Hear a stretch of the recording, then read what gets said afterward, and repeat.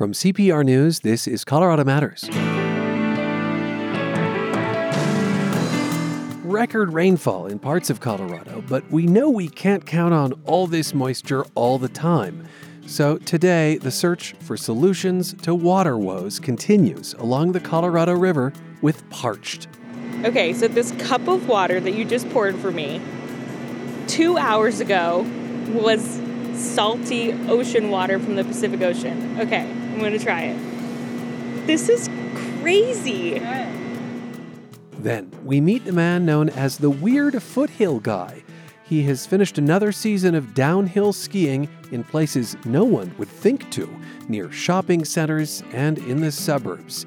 A guerrilla approach he likens to surfing. You just go when the waves are good. You drop everything, you get in the car, you go, you do it for 2 hours, you come back. It's over.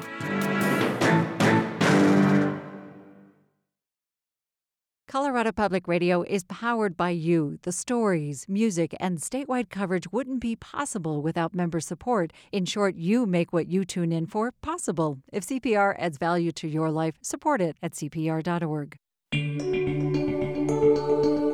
This is Colorado Matters from CPR News and KRCC. I'm Ryan Warner. Record rainfall has soaked parts of Colorado this month. Yet it's not enough to make up for the bind we're in along the Colorado River because of drought, climate change, and overuse. CPR's podcast, Parched, is navigating the river, meeting the people who depend on it, with an eye on solutions. Here's host Michael Elizabeth Sakis. Salty air is filling up my nose. I'm about 1,000 miles from the beginning of the Colorado River. I'm watching wave after wave hit the sand in Southern California. And there are surfers that are bobbing out in the big waves that you can hear and see roll in. There are seagulls and people walking along the sand. And as I turn around, there's this big industrial energy plant looking over the ocean. I'm in Huntington Beach, just south of Los Angeles. Some of this big industrial complex is older, and parts aren't used to make energy anymore. This site could help this community secure a brand new source of water.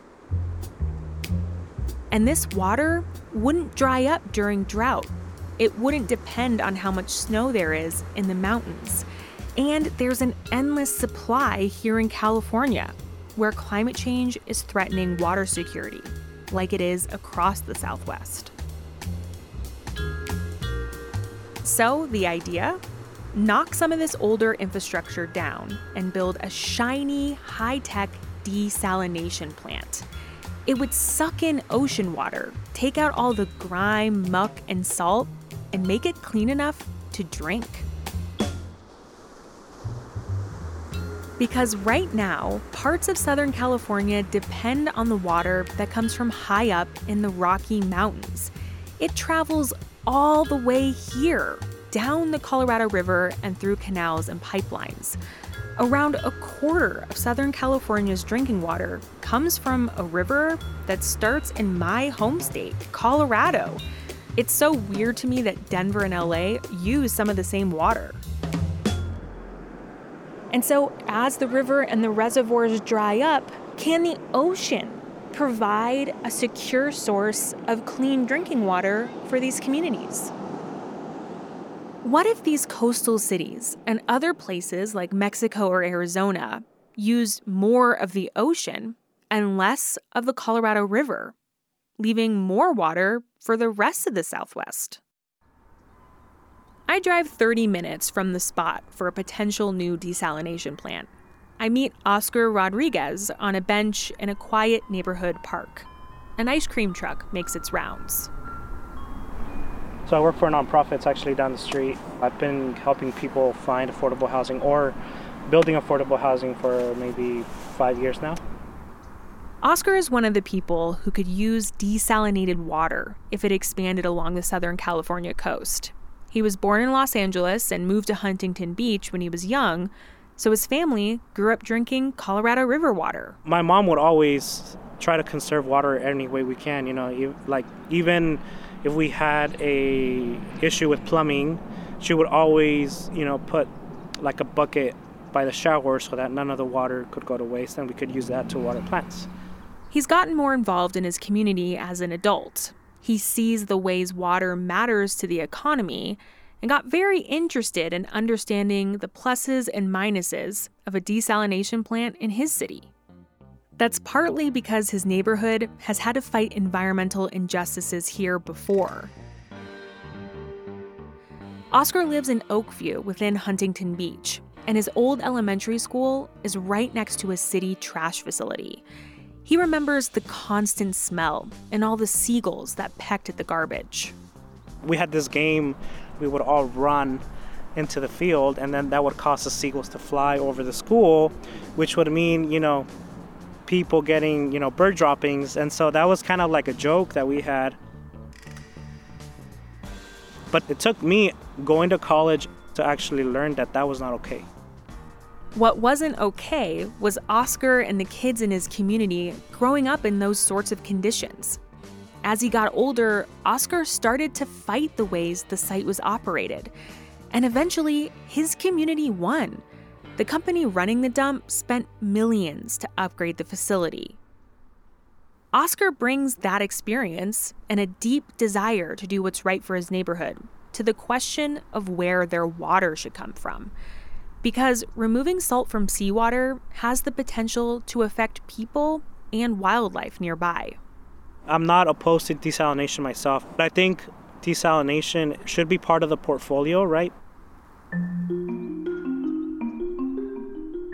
Humans thirsty for fresh water have always had their eyes on the ocean. The problem, obviously, seawater is salty. Too salty to drink, too salty for most crops, so salty the water corrodes pipes and pumps and wood and metal and pretty much anything it touches. For thousands of years, people have worked to find ways to remove that salt and keep the fresh water. First, we tried distilling. People heated the seawater, then collected the vapor, which didn't have salt in it, then let the vapor condense into fresh water. People later invented special membranes that trap salty particles and let the water pass through.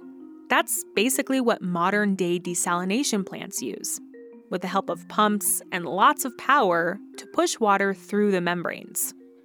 No part of the globe has embraced desalination quite like the Middle East.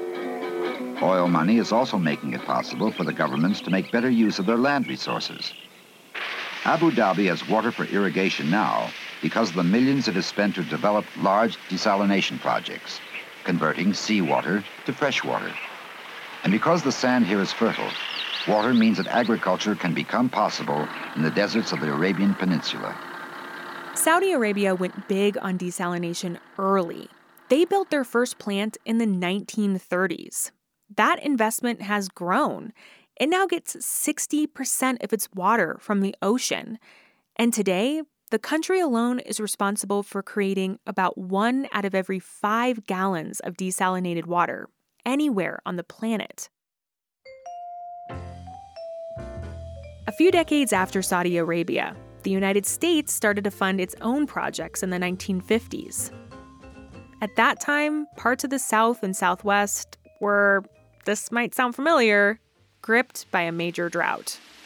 I'm sure that before this decade is out, that we will see more and more evidence of man's ability at an economic rate to secure fresh water from salt water.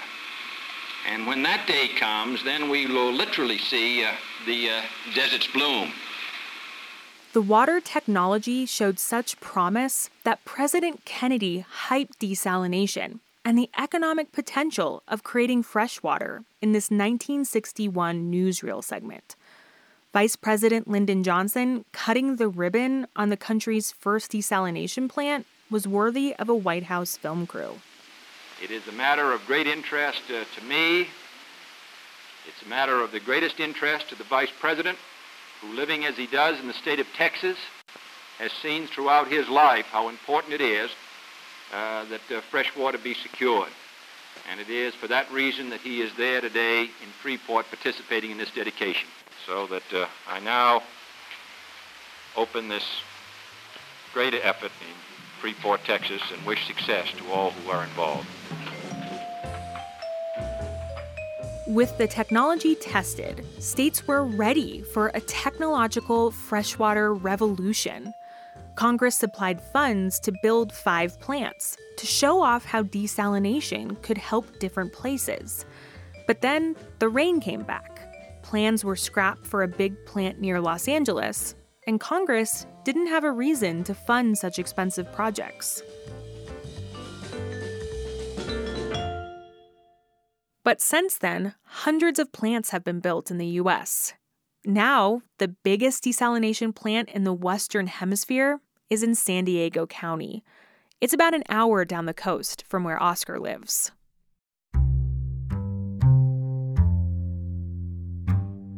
I'm just a few blocks away from the Pacific Ocean, and in front of me is the country's largest desalination plant.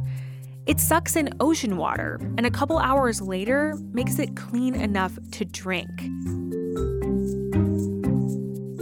And I am about to take a tour of this place. My guide is Michelle Peters with Poseidon Water, which operates the plant. Michelle gets me set up in a fluorescent vest, safety goggles, and a hard hat. Keep wearing those at all times unless they're becoming their own safety issue. And feel free to take it off. My headphones plus the hard hat is, making it a little bit. But yeah, I think I got it. I cranked it real down. I'm going to have a headache by the end of this. San Diego County saw the need for this plant, starting with droughts in the 70s and 80s and 90s.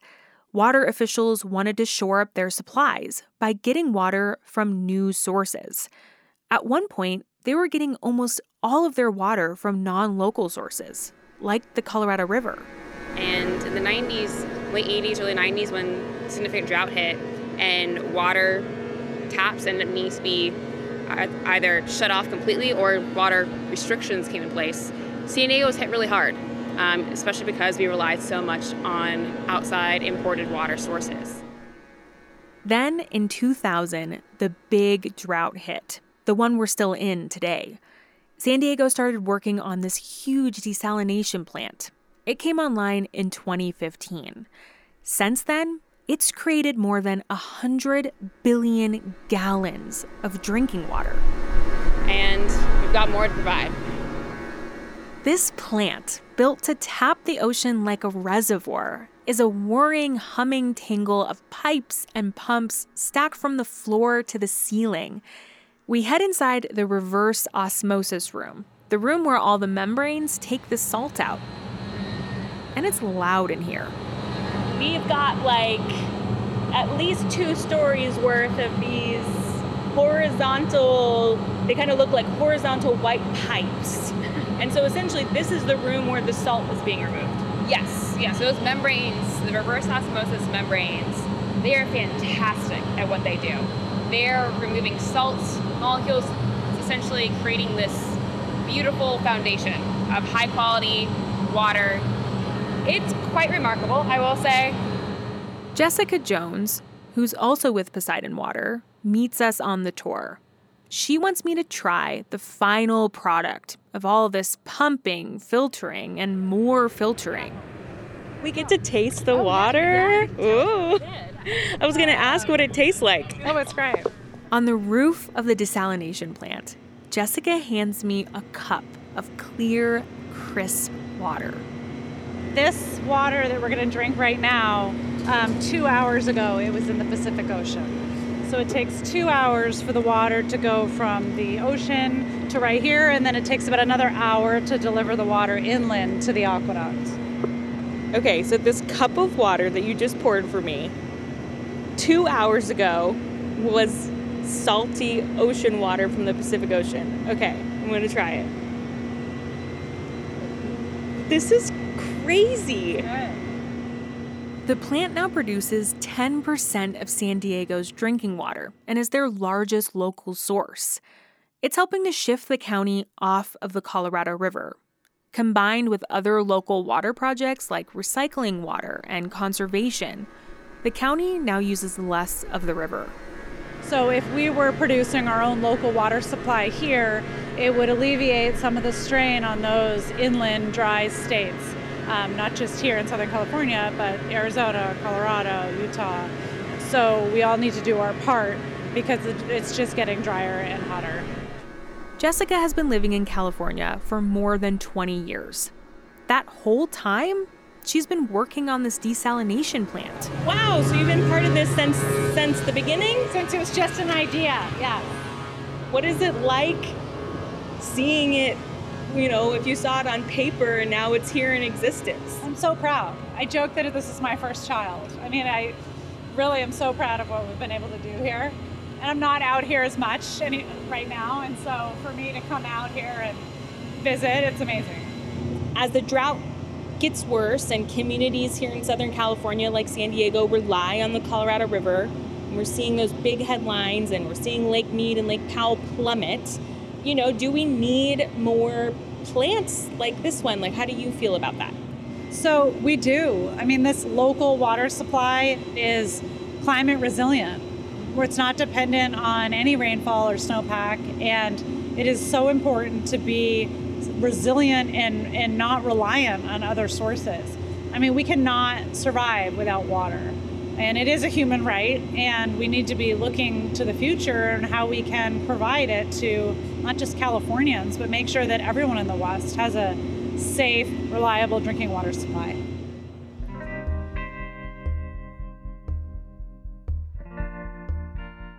As Poseidon was getting the San Diego plant going, the company made plans to build more plants in California, including in Huntington Beach, where Oscar lives, where we listened to the ocean waves at the start of this episode. Poseidon laid out a plan for the old industrial site to be transformed, to create billions of gallons of local, fresh drinking water. For the company, it's business. But it's also their vision for the Southwest's survival in an age of less water. But the more Oscar learned about the idea, the less he liked it. When you look at it, that's pretty much the start of privatization of our water, which puts it at the hands of Wall Street investors, which in return, Wall Street doesn't care about whether it benefits the community. Their bottom line is to make a profit. Remember, Oscar thinks desalination can make sense, but he doesn't want a private company involved. He believes the public should own the plant and the water it produces. Oscar also sees a big, expensive plant to remove salt from the sea as a last resort.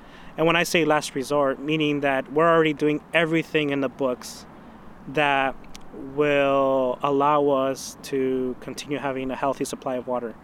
And the reality is we're not doing anything close to that. Those are only a couple of the reasons Oscar and others oppose big desalination plants. Oscar's learned they can be tricky to run in an environmentally friendly way. For every gallon of fresh water they make, desalination plants create more than a gallon of brine. That super salty concentrate has chemical residues, and it's toxic. Plants, like the one in San Diego, pump it back into the ocean. We don't know much about the impacts of that in specific places because there isn't enough research, but it's a big red flag for Oscar. Huntington Beach is known for for its surfing, Surf City USA, and all that was going to affect that. Poseidon says it lessens environmental harms by diluting the brine, mixing it with ocean water before putting it back into the sea. And they avoid a harmful tactic that some desal plants use, where heat helps remove the salt. That hotter discharge can hurt animals. But even with those safer steps, a study published in 2019 found that the San Diego plant made the water saltier than their permit allowed. And that plume of brine went much further into the ocean than it was supposed to. Poseidon disputes the findings. It says they don't line up with the results from monitoring the company is required to do by California and the EPA. The salty, toxic brine from desal plants is heavy, and it can settle on the ocean floor, where it can suffocate animals.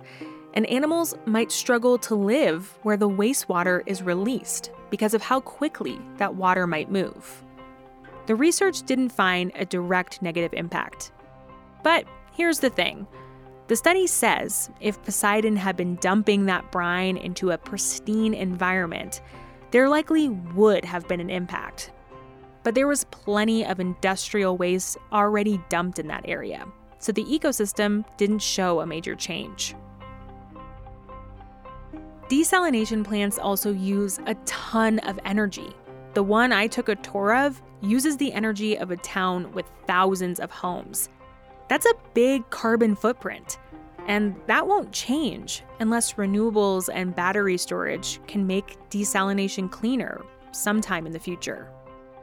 These plants are also expensive to build, and all the energy they use means desalination is one of the most expensive ways to create fresh drinking water. That cost got passed on to customers in San Diego County when Poseidon's plant went online. The county's switch to desalination and other water sources has made water bills here some of the most expensive in the country.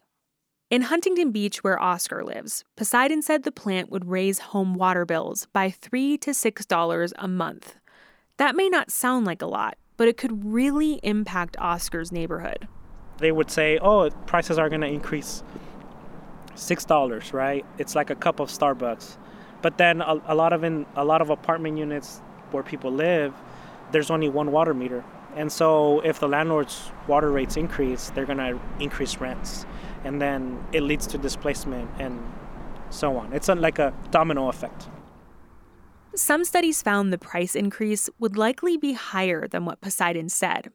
Of course, drought means our water might get more expensive anyway, especially if our local utility needs to find a new source. But Oscar doesn't think desalination's downsides could be managed in the proposed Huntington Beach project. And he isn't alone. Okay, so we're going to move to general public comment. As you know, I indicated that it was going to be reduced to 1 minute.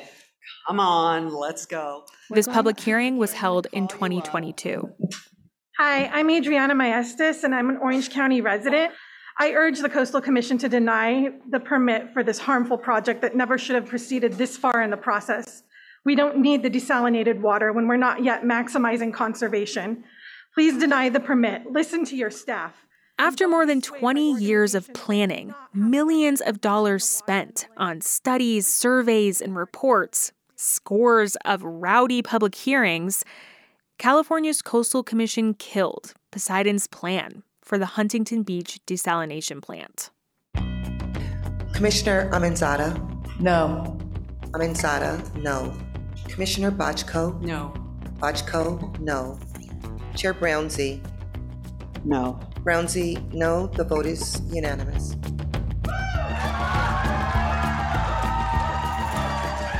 I actually knew from a text message that I got that it was a unanimous, and I was like, okay, that is probably a joke.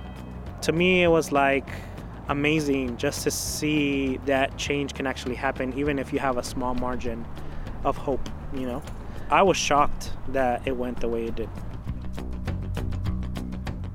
Yeah, Oscar and his group Oakview Comunidad helped kill the project. Our intention at Oakview was never to be like this environmental group, but it's just so happened that a lot of issues regarding our environment are centered around sort of gatekeeping low-income communities from being part of the process.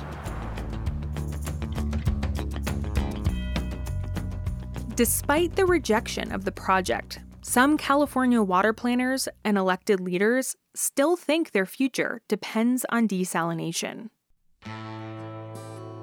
Last August, California Governor Gavin Newsom toured a plant that's under construction close to San Francisco. There, he laid out a proposal for why California should invest billions of dollars to boost the state's water supplies. He sees desalination as an important part of that plan. We're here to highlight with renewed sense of urgency, truly, the moment we're in. In the last few years, science and the data leads us to now understand that we will lose 10% of our water supply by 2040. The more we see projects developed like this, the less water that we will be utilizing from traditional conveyance.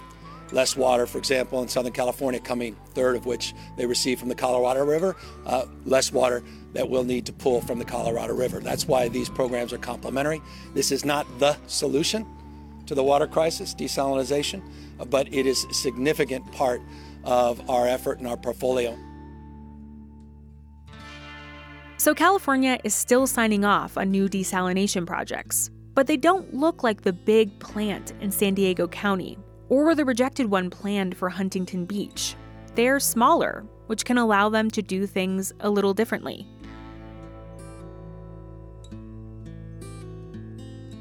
Just a few months after the California Coastal Commission rejected the Huntington Beach desalination project, it approved plans to build one 30 miles away along the same stretch of California coast. I went to see where and how this plant will be built to better understand what the future of desalination might look like. And so right now we are on the Pacific Coast Highway, right? A very famous highway that people are familiar with. Yes, this is PCH right here in the heart of Dana Point. So we are going to be turning left. We'll essentially head towards the Dana Point Harbor. Mark Cerna and Rick Shintaku from the South Coast Water District take me down to the beach to see where this future desalination plant will pull water from the ocean. It's winter and people are out here camping on the state beach. Rick explains how they'll drill pipes under the sand and under all of these campsites to make sure this coastal community has a little more protection in case climate change and drought don't let up. What does the Colorado River mean to folks here that live here, that recreate here, that camp here? What does it mean for people? So the Colorado River in this overall area has been the lifeblood of our water supply. I mean, we've been 100% dependent on our drinking water supply from the Colorado River and the State Water Project for many years. We do realize we have the responsibility to offset or to reduce our take from the Colorado River as all of us are seeing the decline in that overall supply, and it's very worrisome, and we feel that as well down here. This Dana Point desalination plant has opponents, but nothing like the large, organized, and vocal coalition that killed the plant in Huntington Beach. State regulators and many environmental and community groups agree. The Dana Point project has most of what's on their desalination wish list. For example, they're building solar power for the new plant, which would supply about 15% of its energy. And the pipes will draw water from under the sandy seabed, which will fully prevent the problem of sucking in and killing marine life. The plant will also send its salty brine back into the ocean, where an already existing wastewater treatment plant does the same. A report from the California Coastal Commission says that will substantially reduce the brine's impact. These changes mean this proposed desalination project in Dana Point would be the first in California to meet the state's ocean protection standards. The proposed plant in Oscar's neighborhood didn't do the same, and the Dana Point plant would also be 1/10 the size of the rejected Huntington Beach one. At $140 million, it's also 1/10 the price tag. That means customers' bills won't be hit as hard, and the South Coast Water District says it will try to ease the burden on lower-income residents. But Rick says there'll still be some extra costs because we're running out of water. The bottom line is all of the low-hanging fruit has been picked. There's no free or cheap water anymore.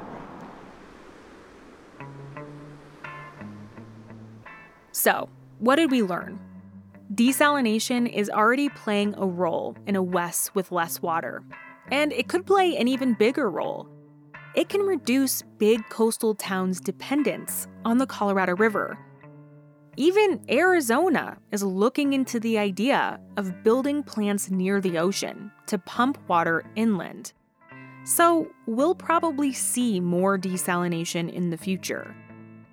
Still, there's work to be done to make the plants more energy efficient and safe for marine life. And the higher price for treating ocean water means customers pay more. But the cost of water from the Colorado River is also going up. So the era of cheap water in the West could be coming to an end. The solutions we've explored so far to bring more water to the Southwest are expensive and take lots of time to build. Desalination and moving water from other rivers, like the Mississippi, are big ideas. Focusing on those means we don't have to ask ourselves hard questions about how to conserve water. So, for the next few episodes, we're turning towards cities.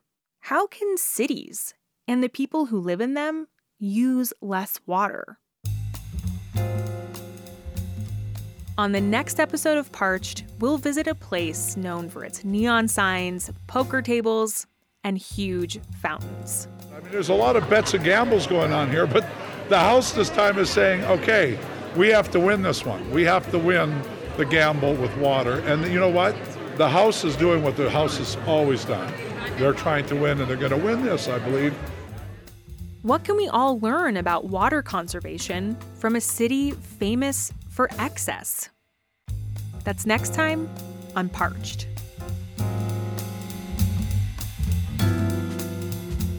Michael Elizabeth Sakis hosts Parched, CPR's podcast that's searching for solutions to the Colorado River crisis.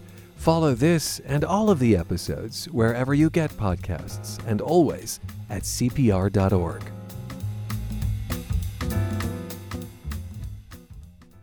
Colorado is betting big on hydrogen as a green fuel of the future, but some experts worry it could accelerate climate change rather than slow it down. So Governor Jared Polis is set to sign a bill with the country's first legal definition of clean hydrogen. Here is CPR climate and environment reporter Sam Brash. Watch the puddles. It's quite a bit of puddles here. It's a rare rainy day at the National Renewable Energy Laboratory in Golden. Keith Whipke leads its hydrogen research, and for him, the wet weather is actually a perfect place to start this story. So lots of fuel from the sky coming down in the form of water. We just need some wind and solar to split it into hydrogen. This is the alchemy Whipke wants to perfect. We head inside to see it in action. In a bustling lab, a plastic tube carries water into a device called an electrolyzer. It's about the size of a smartphone, and it splits water into oxygen and hydrogen, which bubbles out another tube on the back. The unique thing about hydrogen is it's a molecule, and so you can move it around physically, you can store it, it just stays there, and you can use it later. Basically, electricity can turn water into a zero-carbon fuel, a fuel that works a lot like gasoline or diesel. And that could be really helpful in places where big, heavy batteries don't make sense, like ships, long-haul trucks, or airplanes. But Whipke says there's one big challenge. To make it work, you really have to use renewable energy.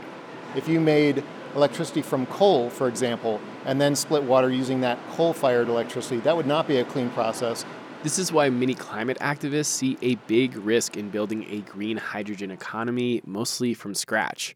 Sure, the fuel burns clean, but if it's made with electricity from fossil fuels, it could become a new source of climate warming emissions. And that complication, it became the center of a recent debate at the Colorado State Capitol.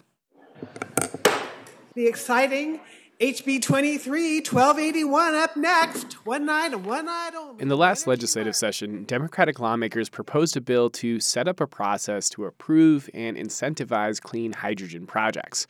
Democratic State Representative Stephanie Vigil is a sponsor. The federal dollars that can be drawn down are incredibly valuable for Coloradans, and we want to make the most of them, both in terms of... In fact, it could bring more than $500 million of federal funding to Colorado, not to mention new jobs and private investment. But environmental groups objected, saying the plan didn't ensure hydrogen would come from renewable energy. And lawmakers heard those concerns. Despite very fierce industry lobbying, they put a great stake in the ground. This is Rachel Fakhri. She leads environmental advocacy around new technologies for the Natural Resources Defense Council. And she says Colorado added a critical definition of green hydrogen, something she'd love to see mirrored at a federal level around upcoming rebates from President Biden's Inflation Reduction Act. The fight is about this electricity that is going to be powering electrolyzers. What sort of guardrails are we going to put around it? To win the most federal funding, Fakhri says electrolyzers should run off new clean energy projects, not existing wind and solar needed for homes and businesses. And when that energy isn't available, those electrolyzers should be switched off, so they're not relying on fossil fuel power plants. Meanwhile, hydrogen companies warn that could kneecap a young industry. So they've kind of lost the big picture of decarbonization by focusing on these narrow items. Frank Wolak leads the Fuel Cell and Hydrogen Energy Association. It represents automakers, oil and gas operators, and other companies hoping to benefit from hydrogen. To the larger issue is how do we get community adoption of more and more renewable resources as fast as possible so that electrons can flow to multiple uses, including hydrogen. Basically, he says hydrogen should be treated like any other climate solution that relies on lots of electricity, like, say, heat pumps for your home or electric cars. That makes some sense to Will Tour, the director of the Colorado Energy Office and the lead architect of many of its climate policies. And we do think it's important to have some flexibility in the early days of deployment to allow the industry to grow, to help drive down costs and allow you to deploy at a really large scale. That's why Colorado's toughest regulations don't kick in until 2028, or if the industry reaches a certain size.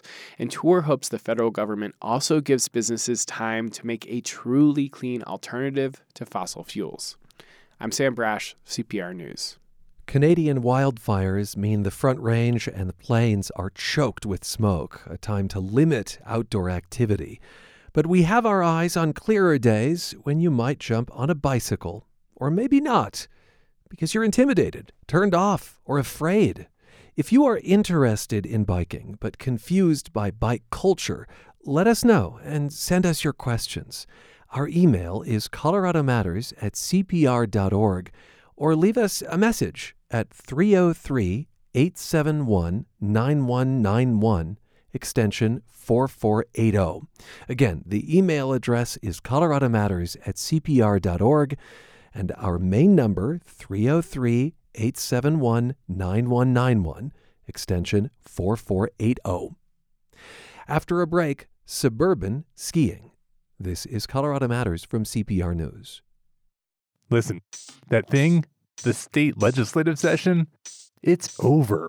Lawmakers have wrapped up their work. Housing and taxes. Progressive policies and moderate politics. And so much more were up for debate this year. And we're here to explain what did and didn't get done. And to look behind the curtain to see why that happened. In a new episode of CPR's politics podcast, Purplish. At cpr.org and wherever you get your podcasts.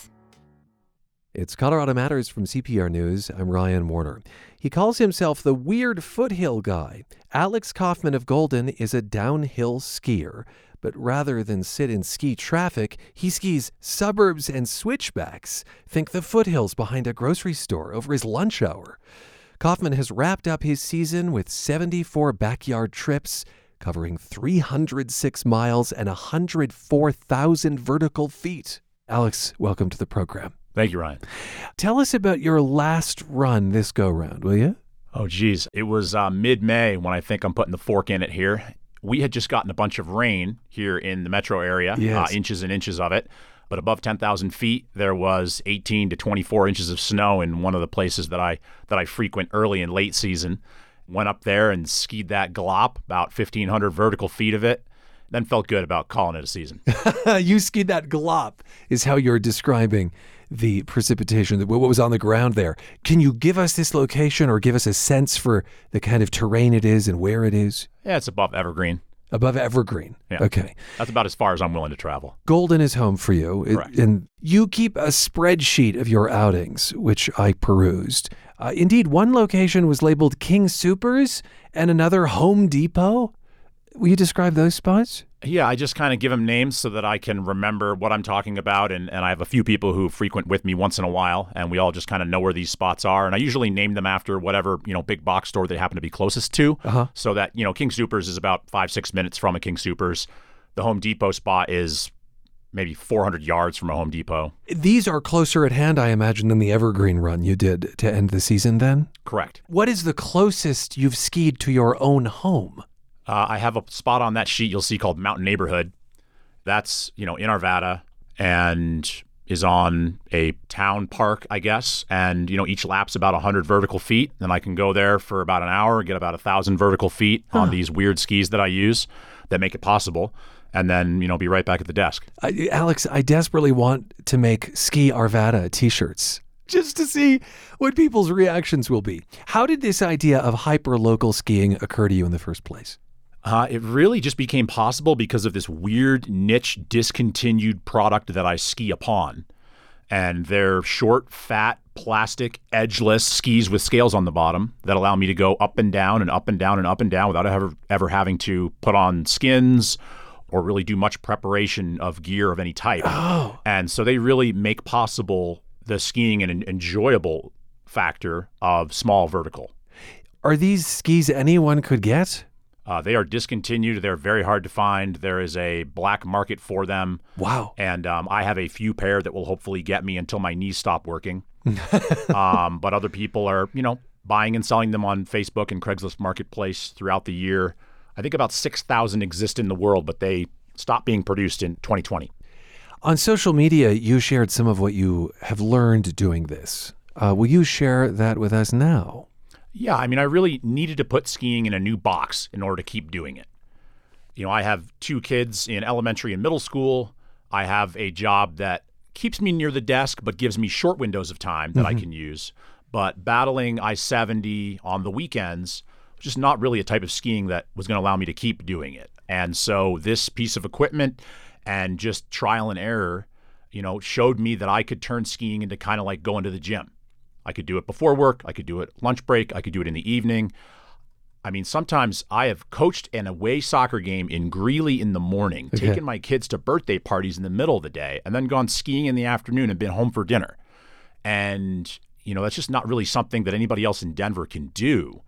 So I just kind of learned that there is this other option of skiing that's much simpler and requires less preparation, less time, less risk.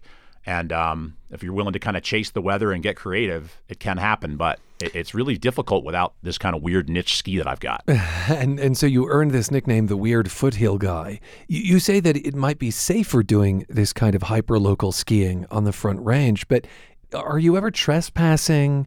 Do you ever risk overshooting a mark and hurling into a suburb or a street? There are definite risks. So my risks are different, though. I'm not really in avalanche terrain ever. I do have risk of, mountain lion. I have risk of coming upon a dead body that somebody got rid of because I'm near roads. I'm also near people who are firing guns a lot. So wait. Have you seen a dead body? No. Okay, but that's the risk. I'm in weird locations that are near roads in areas that are close to the city. And so I come upon different challenges. Barbed wire, I come upon fairly often. And if I don't see it, that could be a problem. People who like to do target practice and shooting in various areas of the national forest that are near the city, things like that. I hear firing often. I have a little orange handkerchief that I ski with all the time, just for visibility, whether it's hunting season or not. The notion of trespassing, how do you know when you're on public versus private property? Signs, first of all. Yeah. And I really, go out of my way not to trespass. I am most of the time in either a Denver Mountain Park, a city park, Jefferson County open space, or national forest. When someone sees you in a mountain park that's not Winter Park, right, right, or Mary Jane, what is their reaction? It's odd. They usually will kind of look at my skis and maybe they'll see me drop down all of a sudden and just disappear. And then they'll see me again because I'm just looping that spot. And then they'll say, what are those? And I'll explain, they're plastic. They're kind of halfway between snowshoes and skis. They're discontinued, but they allow me to ski the foothills where we are. So they're usually walking dogs. That's who I come across the most. They're curious. Yeah, they're curious. Sometimes they're on regular cross-country skis, and they're, immediately intrigued by well, wait, that's a whole different thing you could do here, but you need to have those. And they say, where can I get those? And I say, good luck. Sorry. You sometimes ski with others, you've mentioned. Is there a part of you that wants more people to do this, or is the fact that it's unique what drives you? And do you want to maybe keep it special? Definitely both. So I have, a bit of a demo fleet. So I have numerous pairs of these skis mounted up. I have 12 pairs of the boots that you need to do it. And I invite people to come with me often. So these special skis also require special boots? Special boots, special bindings. They're not special. They're cheap. They're antiques. So it's a 30-year-old telemark binding and a 30-year-old telemark boot that I have accumulated like a bowling shoe fleet in my garage. And I invite people to come. The challenge with this is that people like to plan skiing. Again, it's in that primary industrial box. They like to plan it days in advance. And that's not how this works. Yeah, you got to be nimble. Right. This is like surfing. And you just go when the waves are good. You drop everything, you get in the car, you go, you do it for 2 hours, you come back. It's over. And so other people can't really plan around that. They're also not great at, like, let's wake up at 4:30. Let's get there at 6 when sun comes up. Let's ski till 8. Let's be back at 9. They're not great at that, and they're not great on just playing the weather. They want to be, I want to go next weekend. Are you going next weekend? I'll say, well, I don't know. Maybe I'll decide that morning. I might be going in 2 minutes. And then they'll say, and where are you going? And I say, I don't know. I'm operating in an elevation profile between 5,000 and 10,500 feet.